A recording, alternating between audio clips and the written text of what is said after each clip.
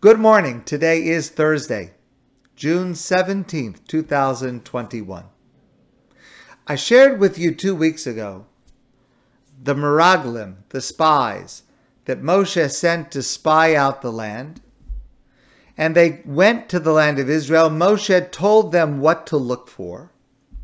They went. They brought back a report.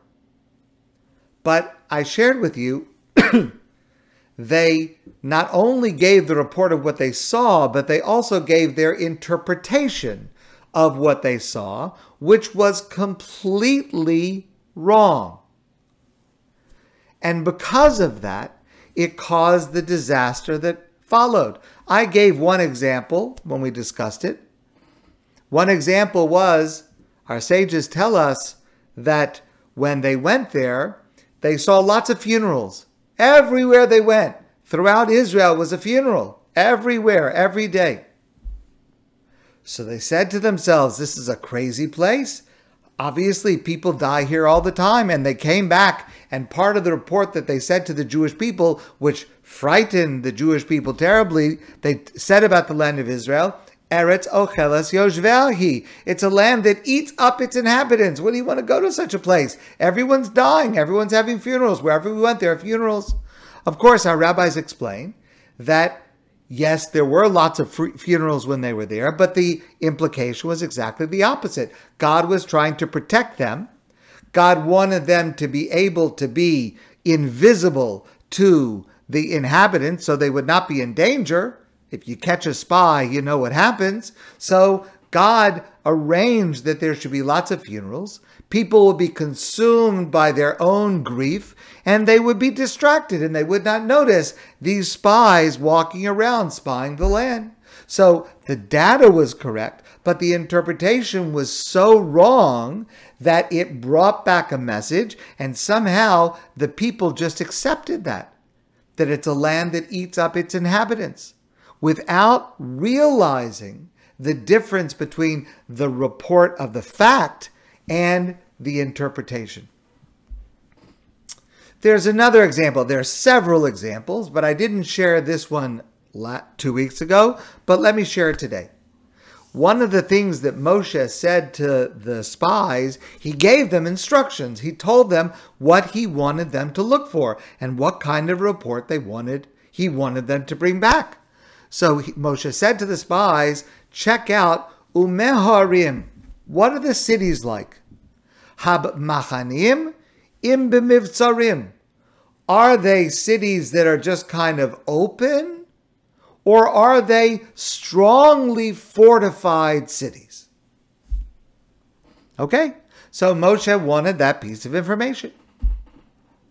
The spies came back. And this is what they said. And listen if you hear where the break in the logic is.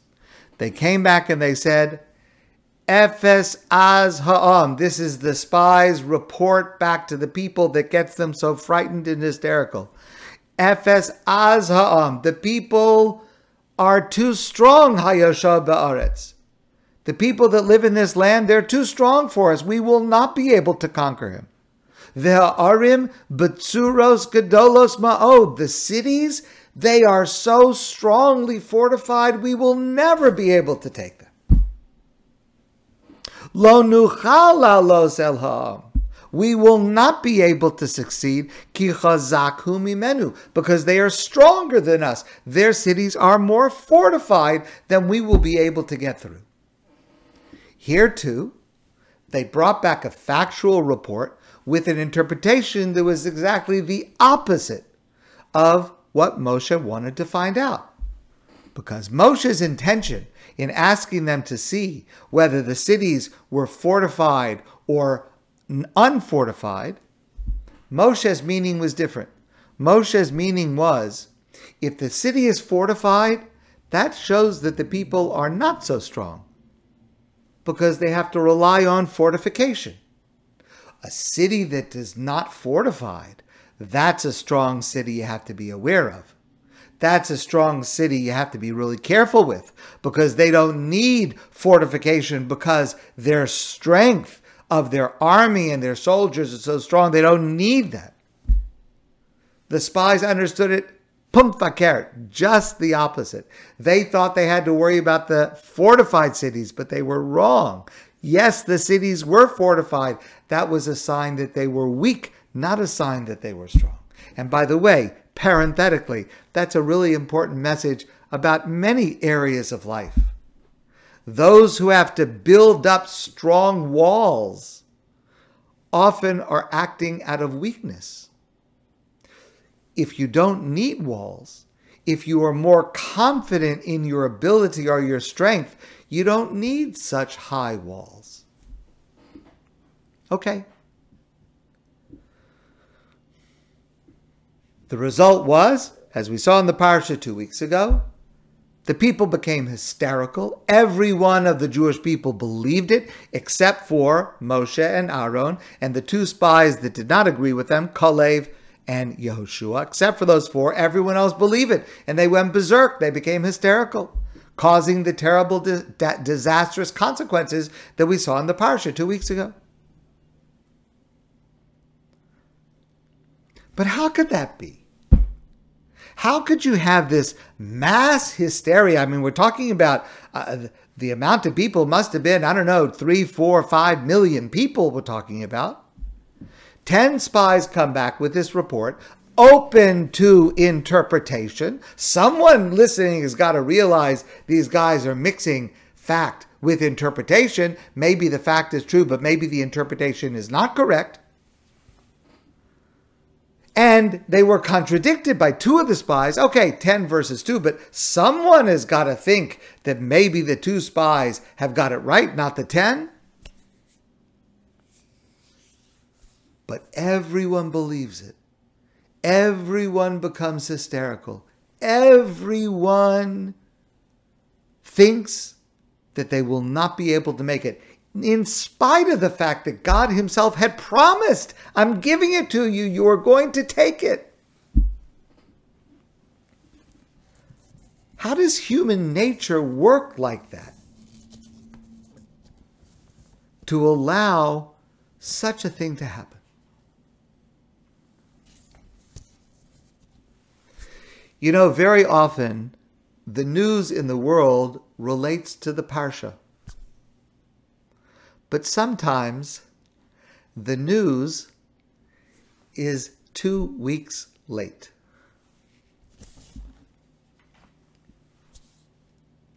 Two days ago, there was an article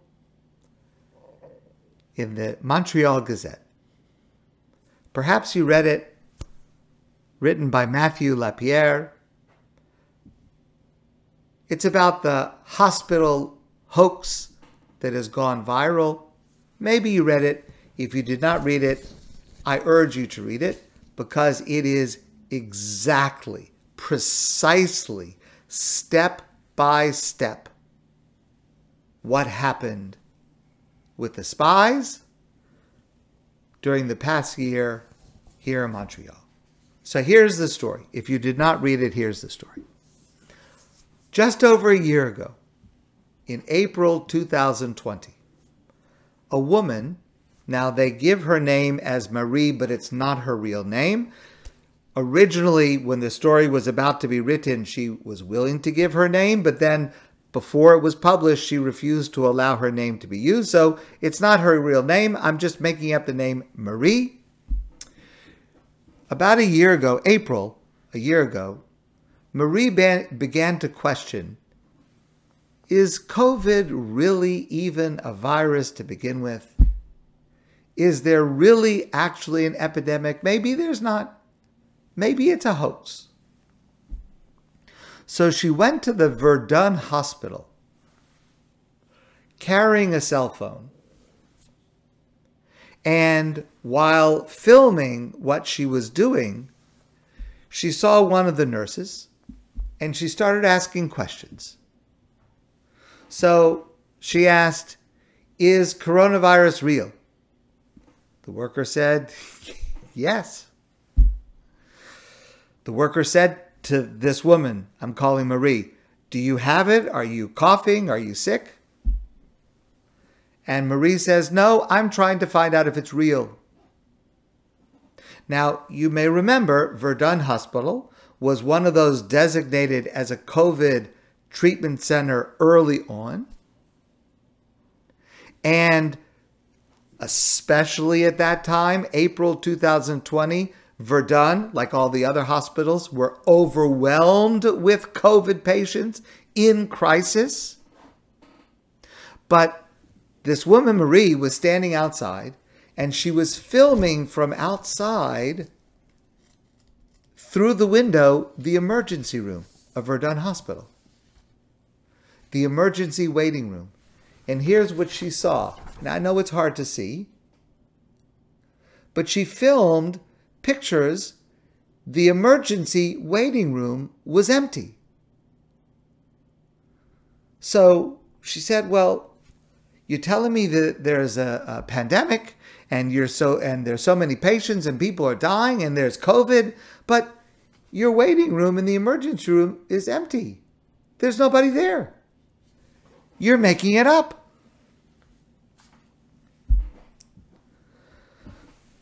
Obviously, there were no people waiting in the emergency waiting room because it was too dangerous for people to sit next to each other in the waiting room. And because all of the effort at that time, remember back in April, which was when the worst spike was last year, April, remember, that's when hospitals were not accepting patients with other diseases, were putting off other surgeries to devote to the chaos that was going on inside in the COVID wards. It just wasn't happening right in front of her camera because the efforts had to be diverted into providing life-saving care for the overwhelming number of patients who were coming in. Tedros Ghebreyesus is the Director General of the World Health Organization. And he said last year, we're not just fighting a pandemic. We're fighting an infodemic. We're not just battling the virus, we're also battling the trolls and conspiracy theorists that push misinformation and undermine the outbreak response. Now, where did Marie get this idea to go film the outside of a hospital and just completely misunderstand what she was filming, misinterpret what she was filming, exactly like the Miraglim looking at the cities? It started, I wish it wasn't true, in the United States. Someone on Twitter started a hashtag, film your hospital. Go to your hospital, film it, and show it's not as bad as they're saying. It's not as bad. It's not really there. No one's dying. No one's sick. Look, it's empty. It is the same thing. It got shared. It got picked up. Somebody with a few million followers retweeted it. And then all of a sudden, there are millions and millions of people that are seeing these tweets and starting to believe maybe it's not true. Maybe we should go to the hospital and see. So, for example, one person from Fox News went and filmed the outside of Brooklyn Hospital Center in New York. Another filmed Mount Sinai Hospital in Queens. Another, as they're driving by their car, was asking sarcastic questions of the staff who were taking a break standing outside. It's not so bad in there. You're not really doing patients. You're just taking coffee breaks. You're not. So here's the connection to the spies in the parasha 2 weeks ago. Film your hospital. That phrase and that tweet, it's based on a false premise. It's based on the premise that if the hospital parking lot is empty and the emergency room is quiet, that means that the pandemic is a hoax. The truth is, what it was actually evidence of was the hospitals were preparing for the pandemic by banning visitors, postponing elective surgeries, warning people not to come to the emergency room. Remember all those months?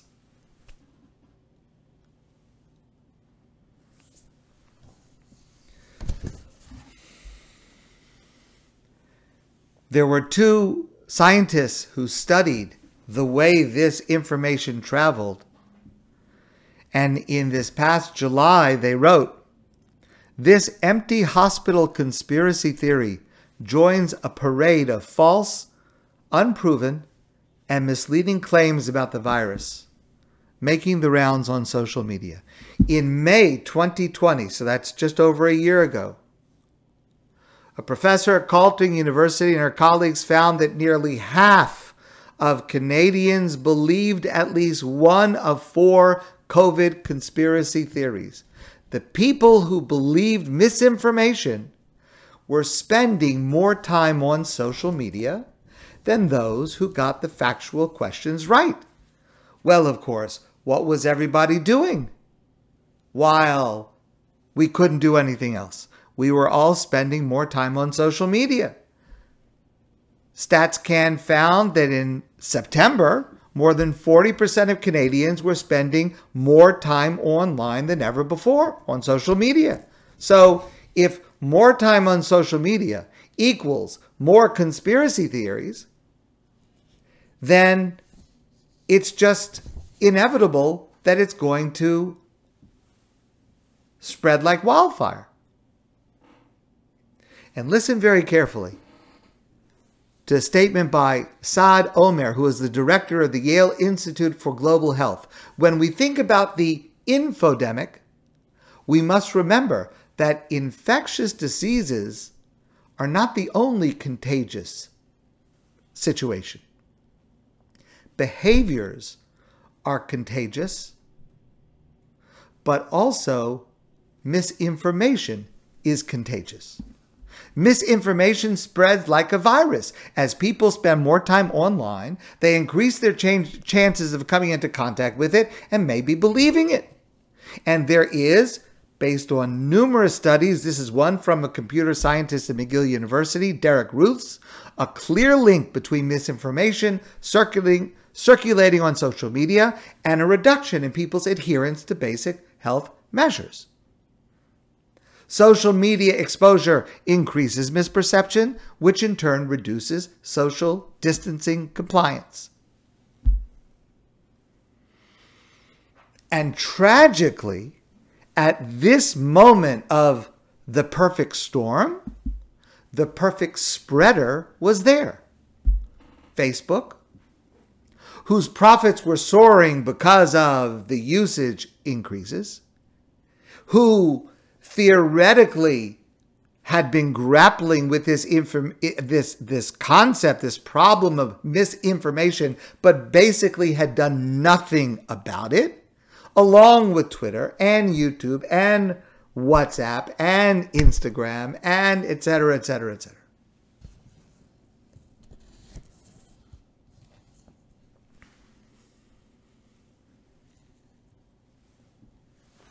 How could Bnei Israel, the children of Israel, have fallen en masse for such a ridiculous report of the spies?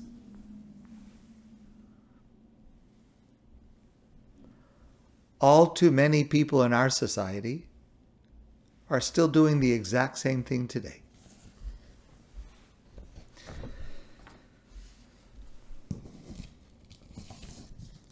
So we need to learn the Parsha. We need to apply its lessons. When people give us a report and they confuse fact with interpretation when they are not qualified to make that interpretation, and when people are more and more likely to get their information from sources that are not vetted, that do not have expertise, that are not looking for the answers, but simply trying to find what is the darkest fears within people,